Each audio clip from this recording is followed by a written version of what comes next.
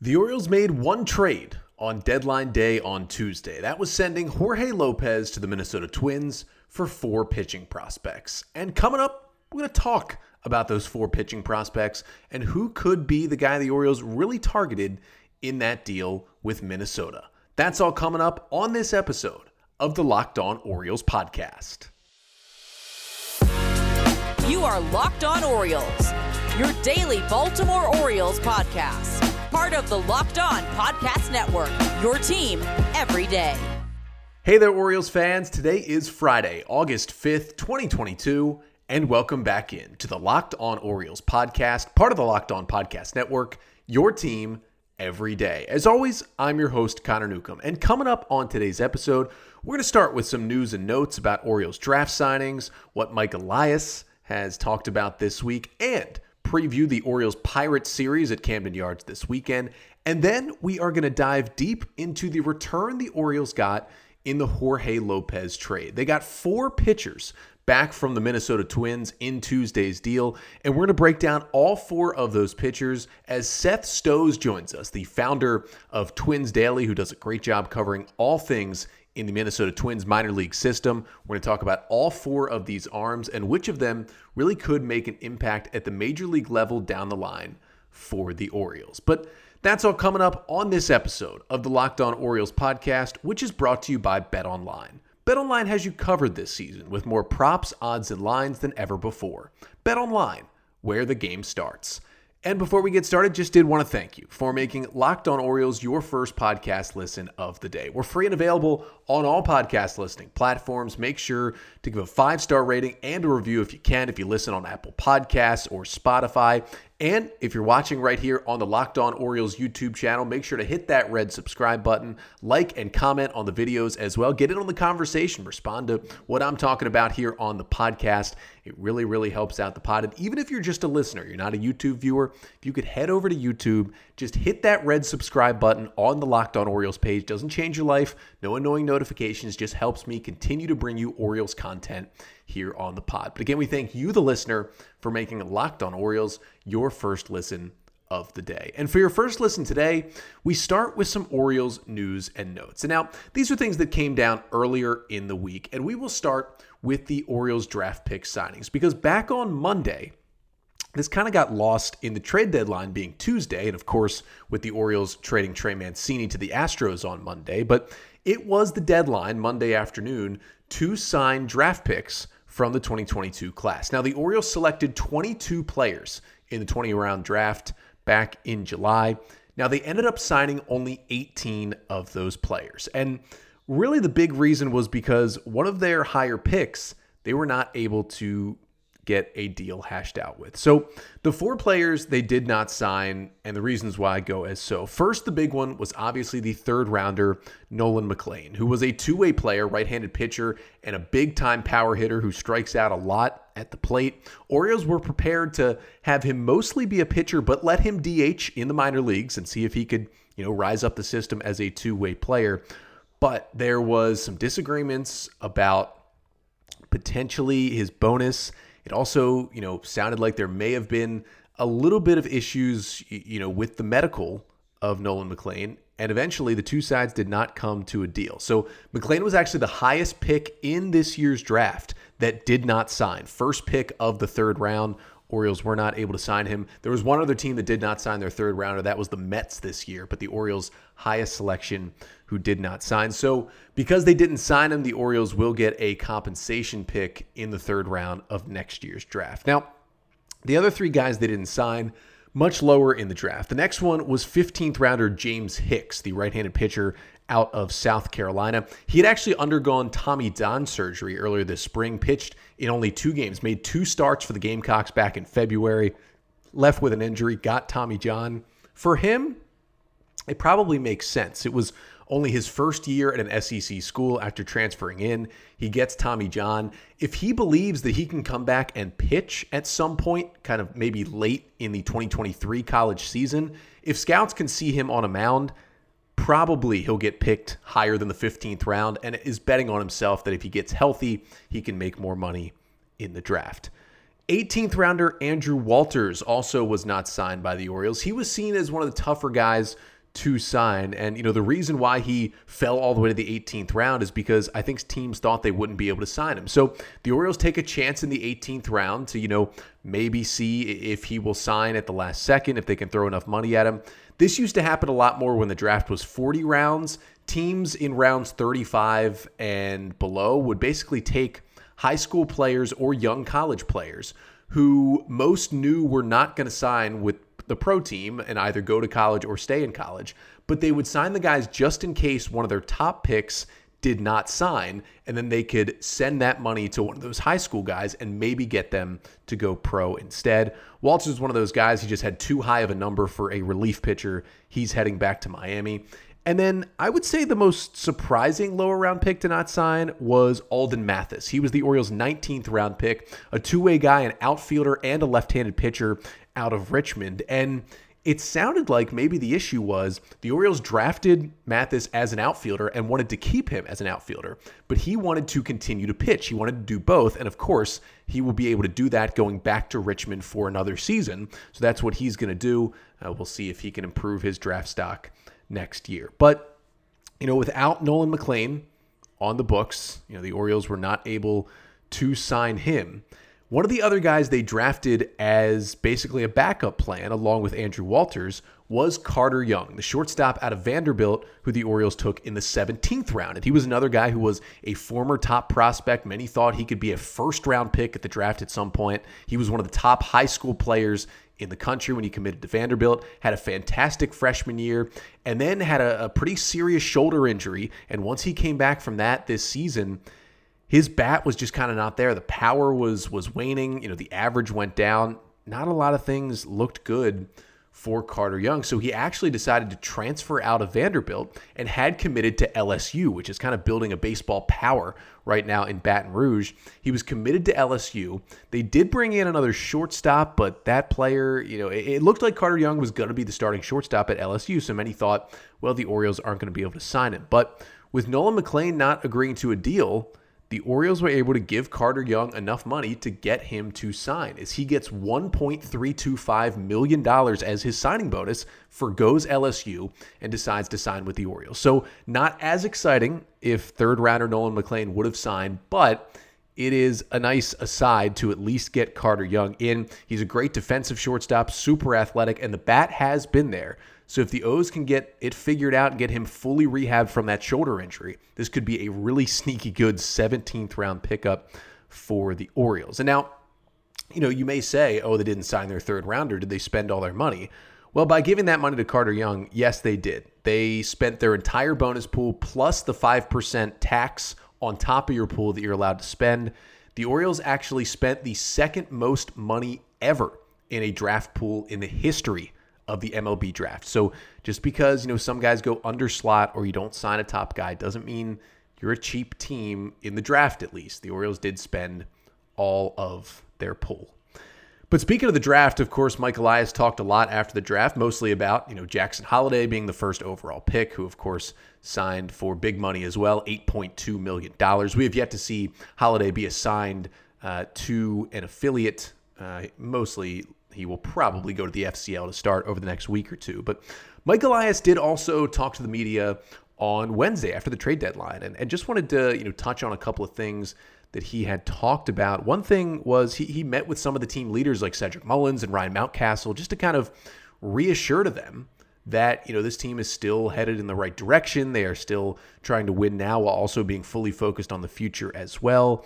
He kind of walked back a little bit of what he said on Tuesday, which was about how, he didn't feel like this team was ready to make the playoffs this year. He walked it back and said, he still has full confidence in this team down the stretch that they can compete for a playoff spot. But his big quote was that the Orioles will be ready for liftoff soon, and did say that, he is preparing to spend money in free agency this offseason to add to the team and, essentially go for it in 2023. And now, for a long time, 2023 has kind of been the target year since Mike Elias came in and the O's started this rebuild before the 2019 season. And so if that is the case, that's going to be a good thing. The Orioles, young talent is going to be in the big leagues. Really, all of it will be by 2023. So that's certainly going to help. But what I will say is, he definitely has to say that And that better be the case, because this team is certainly ahead of schedule with what they're doing on the field here this season. And this offseason was already, no matter what they did this year, the time when they needed to start spending. So that should just enhance that need to spend, add players in free agency, add a starting pitcher, add an infielder, maybe add 2 starting pitchers in free agency and start to shell out some of that money, trade some of your prospects to maybe bring in a pitcher as well. This needs to be the time, and hopefully Mike Elias keeps to his word this offseason. But in terms of the Orioles at the trade deadline, despite talking about how, it's ready for liftoff and they want to add to the team, they didn't do that at the deadline. Instead, they took away from the team, of course, trading Trey Mancini and trading Jorge Lopez to the Minnesota Twins on deadline day. And on yesterday's episode, we took a look at the return for Trey Mancini, the 2 right-handed pitchers the Orioles got back. Make sure to go check that out. Today, we look at the return for Jorge Lopez. The Orioles got 4 pitchers from the Minnesota Twins, and kind of an interesting bunch. 1 reliever who's already been in the big leagues, 1 pretty top-ranked starting pitcher, and 2 guys down in the FCL who could be wild cards or could be guys the Orioles really targeted in this deal. And to help us talk about all these Twins minor leaguers coming back to the Orioles, we're going to be joined once again on the podcast by Seth Stoes. He is the founder of Twins Daily, which covers all things Minnesota Twins, and Seth specifically does a fantastic job covering the Minnesota Twins minor league system incredibly closely. He's going to join us to talk about all 4 of these pitchers and how they could fit in to the Orioles' plan moving forward. But first, do have to talk about BlueNile.com, because whether you're ready to pop the question or you're just celebrating a milestone moment, you can find the perfect jewelry at BlueNile.com. And the reason why this site is so great is they have simple online tools that let you choose the diamond shape, size, and clarity as well as setting style. And the bench jewelers they have there will handcraft a perfect engagement ring. And if you have questions or you're having trouble choosing, Blue Nile has jewelry experts on hand 24/7, available via phone or chat to help you find a memorable gift at every budget. So make your moments sparkle with jewelry from BlueNile.com. And going on now is the Blue Nile Anniversary Sale. Save up to 40% on classic fine jewelry pieces and 25% on engagement ring settings. Plus, every order is insured, ships free, and arrives in discreet packaging that won't give away what's inside. Shop stress-free and find your forever piece. Go to BlueNile.com today.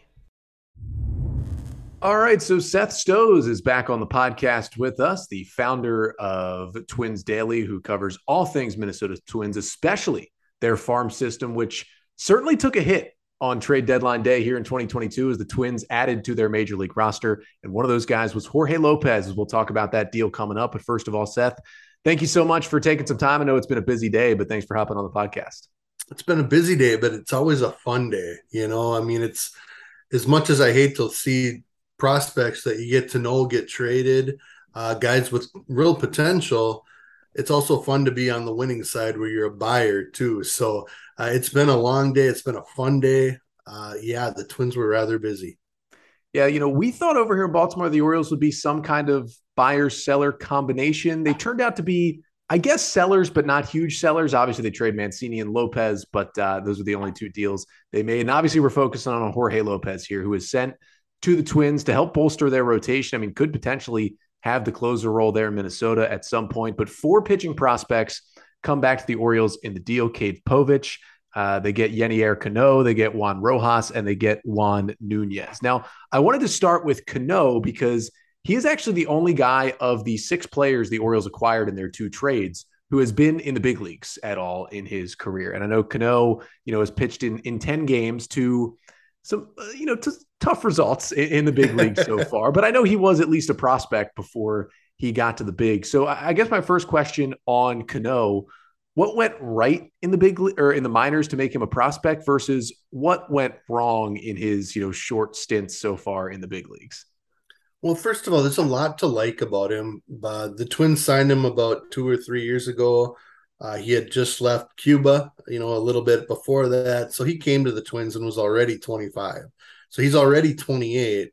And the Twins didn't push him straight to the big leagues. He worked his way up. And really last year at AA Wichita, he took off. He and Giovanni Moran, who's with the Twins now too, really dominated late in the games at AA, strikeouts, didn't walk too many.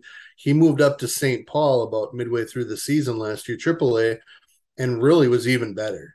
He's able to pitch, say, 1 or 2 innings. I know he's done 3 a few times, but that's really stretching it for anyone.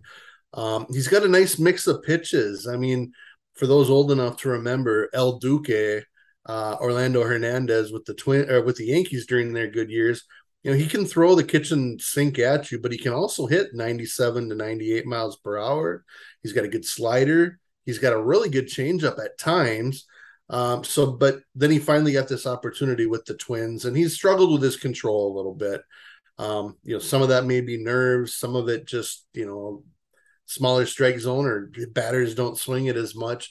But his stuff is still good. He just needs to kind of relax, get a few games under his belt, maybe be in a less stressful environment. The Twins are in a pennant race right now, and I don't know if the Orioles are any less in a pennant race. They have about the same record as the Twins, but they're obviously a little bit further behind the Yankees. But I think he's the kind of guy that I would guess they'll start him at AAA, but he should get some time, and he's a guy that hopefully will get plenty of opportunities, because I do think he's the kind of guy that could spend 4 or 5 years in the big leagues.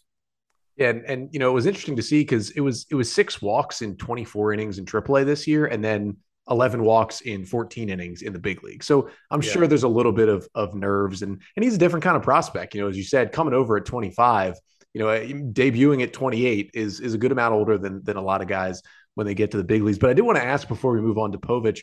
I noticed just watching the highlights, it's an interesting delivery. I mean, it's 3/4 to maybe below, and I was wondering, what kind of deception that can add, because I know he's a sinker ball guy and is a ground ball guy, but you would think maybe on that slider that can add to some strikeouts as well. He should be able to miss bats. Now, will he do that right away in the big leagues? Obviously not. But he's got that kind of stuff. It is a deceptive delivery, release point, all of that. And he sometimes, like others, messes with timing and things like that. But he's a guy that gets a lot of movement, and that might be part of it too, that maybe a little overamped or gripping it a little too tight in the big leagues. He's got a little extra run on the fastball, little extra slide on the slider, all that kind of stuff. That could create some of the walks, but it gives you a sense of how good the stuff can be when he gets it on point and on the corners and things like that. He's also, I talked to their AA manager last year. He's a guy that when he was in Cuba, he told the AA manager, Ramon Borrego of the Twins, when he was in Cuba, he would come in and get a save one night, and then he would start the next game and pitch 7 innings. And then the next day, if they needed a long reliever, he could go 3-4 innings. He just wants the ball. And I know that's a little old school, but he's one of those guys, kind of a rubber arm, and hopefully he stays healthy.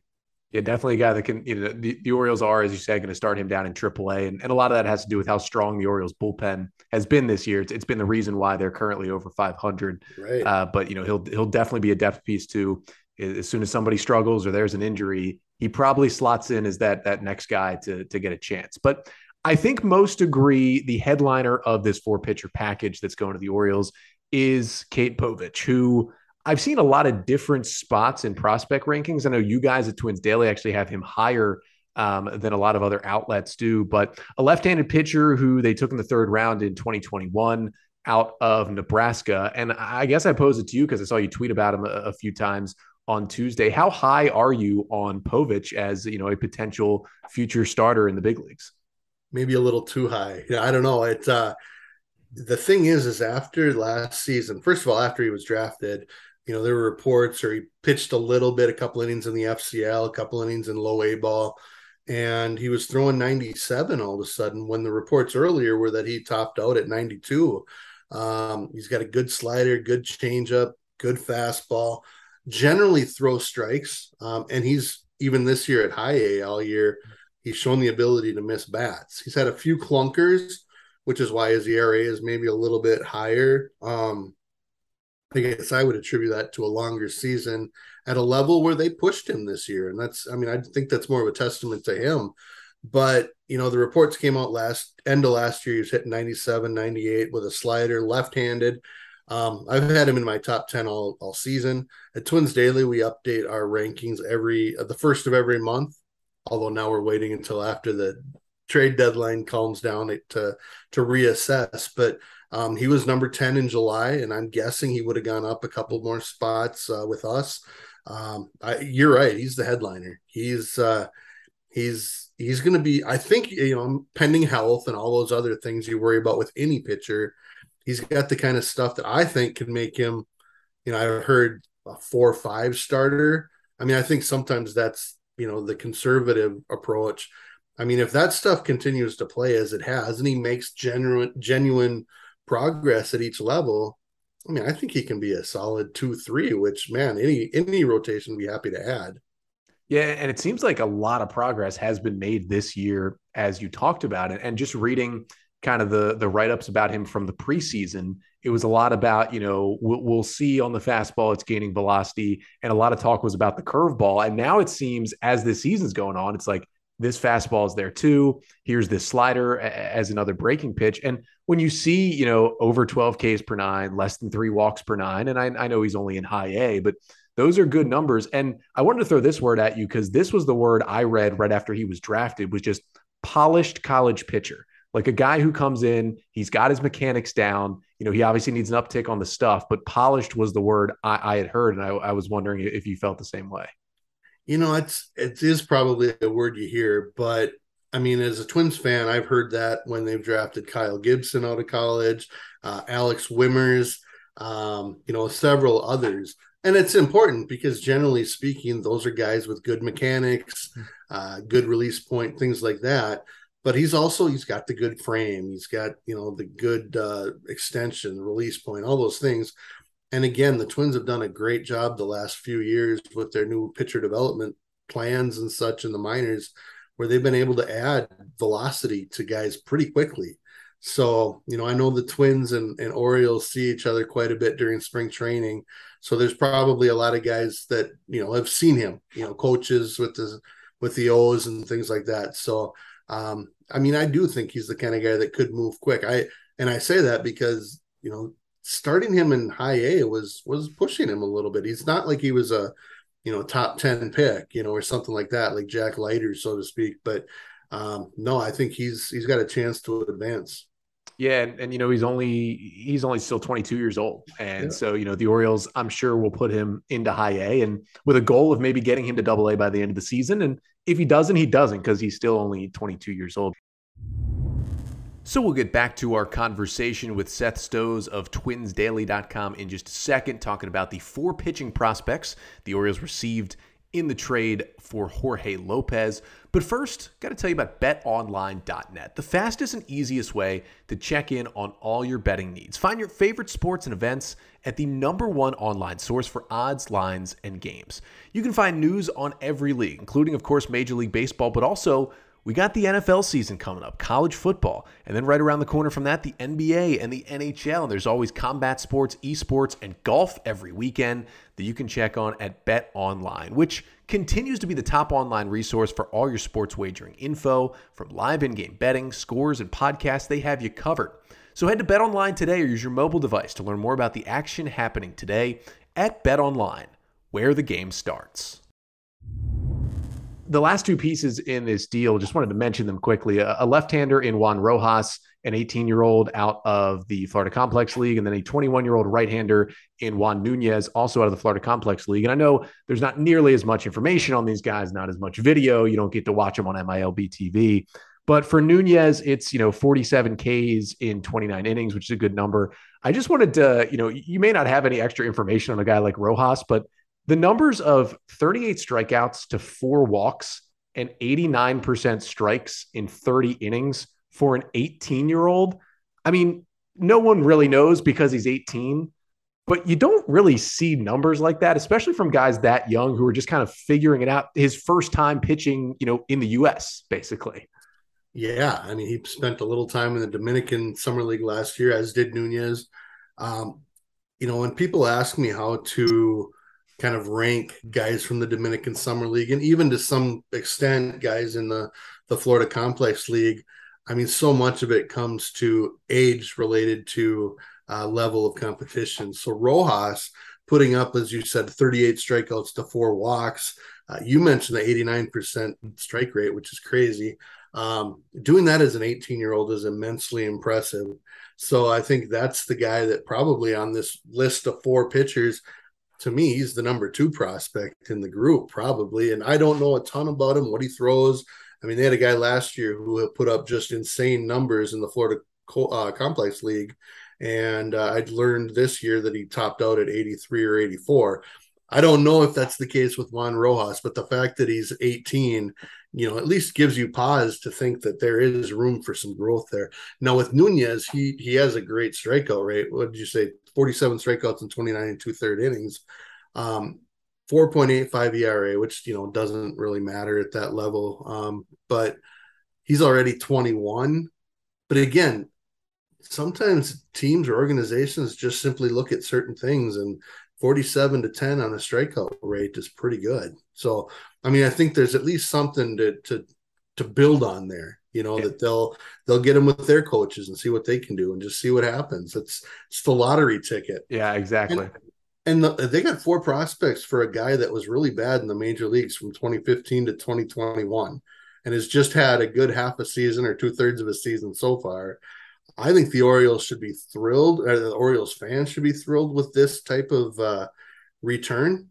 That said, I know he's got years of service time remaining, which if he pitches like he has this year, that's great. If he pitches like he has previous to this year, that sounds more like a threat.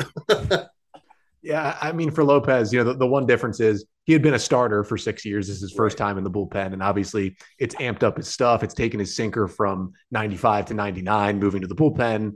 But his July has been a little shaky, and the Orioles obviously sold high. Now he's got 2.5 years, 2 1/3 more like years of control. So my last question for you, Seth, was, seeing this from the Twins' point of view, I know you're higher on Povich than many are, and obviously you give up a couple of lottery tickets and a guy who can help a major league bullpen. Where do you see this trade? Do you think they overpaid for a guy like Jorge Lopez, or does it kind of depend a lot on if he keeps up this rate as a top end closer for the next 2 years, or, if he just turns into kind of a solid reliever for the next 2 years? Yeah, it's one of those things where even as a prospect guy, I fully acknowledge that prospects are prospects because they haven't done anything yet. And some have told me that. So, there's time to get there. The whole there's no such thing as a pitching prospect thing. So I don't feel like they overpaid because, I don't think they traded a quote unquote given. They didn't trade their top 5 guys, but I think that's fair. As an Oriole, from the Oriole perspective, in my mind, to get a guy that they took a flyer on and turned into an all-star this year, if you can take a flyer on 4 guys, and I think just based on our conversation, one of them's kind of a solid reliever already, potentially, and 2 of them have some serious potential, and then the 4th one's just a flyer. I think the Orioles did well, and yet at the same time, I don't think the Twins gave up more than they had to. Again, I would love to see Povich stay in the organization, but you got to give something up to get something. So, at the end of the day, that's who they picked. And I just hope Lopez stays good. Yeah, Twins fans certainly hope that. And Orioles fans, he's been such a great story for them. Obviously wish him the best in Minnesota and hope he can pitch in some big innings in the postseason this year. But Seth, thank you so much for joining us. You can find all of Seth's work over at Twins Daily, at Seth Tweets on Twitter. And I'm sure it's been a busy day for you, which means I'm sure there's a whole lot of content for people to check out over at Twins Daily after I got to give credit to the Twins. A very busy day to up their postseason chances this year. But thanks again, Seth, for joining us. I really appreciate it. And again, I hope Cade Povich becomes the next Tyler Wells that Twins fans think about, having lost a couple of years earlier. So appreciate you having me on and look forward to talking to you again. And hopefully things go well for both organizations.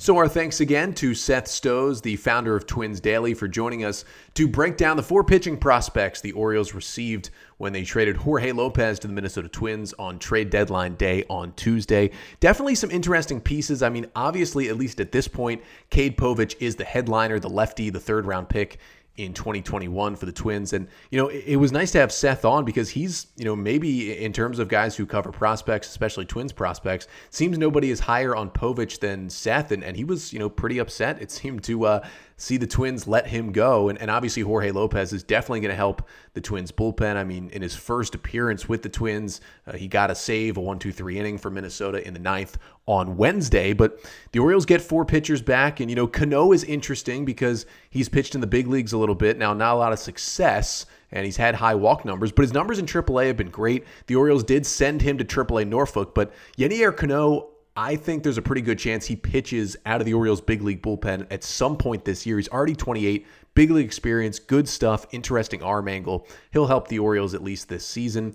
And then the 2 guys in the FCL actually both made their debuts in the FCL on Thursday, both with scoreless appearances. Actually, Nunez struck out 5 in 3 scoreless innings, and Rojas went an inning and a third scoreless as well down at the FCL, where he had a couple guys like Dylan Beavers and Maxwell Costas and others have their debuts, their pro debuts in the FCL on Thursday. But, we will see. Obviously, the Orioles will miss their closer. Looks like Felix Bautista will move into that role, but we'll keep our eye on these pitching prospects they got back to see if they can help the Orioles down the line. But we thank you for watching and listening along all week to our trade deadline content. We'll continue to talk about things pertaining to the trade deadline, but that was obviously the big episode this week, breaking down the 2 trades and the 2 big returns in terms of prospects as well. And, well, during all that, the Orioles, of course, swept the Rangers and have gotten themselves closer and closer to the wild card. And they finish out this stretch against bad teams here this weekend as the Pittsburgh Pirates come into town for a 3-game series at Oriole Park at Camden Yards, Friday through Sunday. Of course, it's the Oriole Park 30th anniversary celebration on Saturday night. I'll be in the ballpark tonight for the Cedric Mullins bobblehead. Hopefully the weather holds up. But just wanted to give a quick preview to this series because, listen, after the Orioles are done with these 3 games against the lowly Pirates, who do come in with a 43-62 record on the season, their schedule gets extremely difficult down the stretch. And we talked about this 9-game stretch against the Reds, Rangers, and Pirates, all losing teams. Felt like the O's needed to go at the very least 6-3 and probably 7-2 to set themselves up okay for the tough end of the schedule. Well, right now they're 4-2 through the first 6 games, so you would really like to see the Orioles sweep the Pirates this weekend, get to 57-51, and then you start taking on the behemoths. You got the Yankees a lot, you got the Red Sox a lot, you got the Blue Jays a lot down the stretch, still got the Rays, 7 against the Astros. It's going to get much harder from here, so kind of an important series for the Orioles to handle their business. And it starts tonight, Friday night, at 7:05 start, as Dean Kramer will take the hill for the Orioles. Kind of a rough start his last time out for Dean. He will look to bounce back against this Pirates offense, which obviously has O'Neal Cruz in it and has Brian Reynolds. They are very up and down. They'll go up against Mitch Keller, who has a 4.37 ERA, 26-year-old righty in 20 starts so far this year for the Pirates. His last time out, though, not too bad against the Phillies. 6 innings, 3 strikeouts, 3 walks, 1 run on 5 hits. He's not a big strikeout guy, but he can get through some innings for the Pirates. Then you have the 5:05 p.m. Eastern Time start on Saturday. Austin Voth takes the hill for the Orioles, coming off a start where he went 5 scoreless. He'll look to do that again. And for the Pirates, arguably their ace is on the hill Saturday, the 28-year-old right-hander JT Brubaker, who has a 4.40 ERA in 20 starts so far this year, but he got shellacked in his last start against the Phillies. 4 1/3 innings, 7 runs on 12 hits with 4 Ks and no walks. You know the O's would love to do that to him again on Saturday. And then the series finishes on Sunday. Spencer Watkins, who continues to roll along, will get the ball for the Orioles, a 1:35 start on Sunday. And it's the 24-year-old righty Bryce Wilson who goes for the Pirates, a 6.20 ERA in 14 starts, 3 runs on 6 hits over 5 1/3 against Milwaukee in his last start with 2 Ks and 1 walk. 3 kind of shaky right-handers going for Pittsburgh this weekend. You'll see the lefties in the order. Hopefully we'll see Terrin Vavra in all 3 starting lineups if he can continue to swing that hot bat. And then I'll be back with you here on the pod on Monday, recapping the entire weekend, getting you my 3 big takeaways from Orioles and Pirates, and chatting about the 30th anniversary celebration at Camden Yards this weekend. That's again coming up on Monday's episode. But until then, I'm Connor Newcomb, and this has been the Locked On Orioles podcast, part of the Locked On Podcast Network. Your team every day.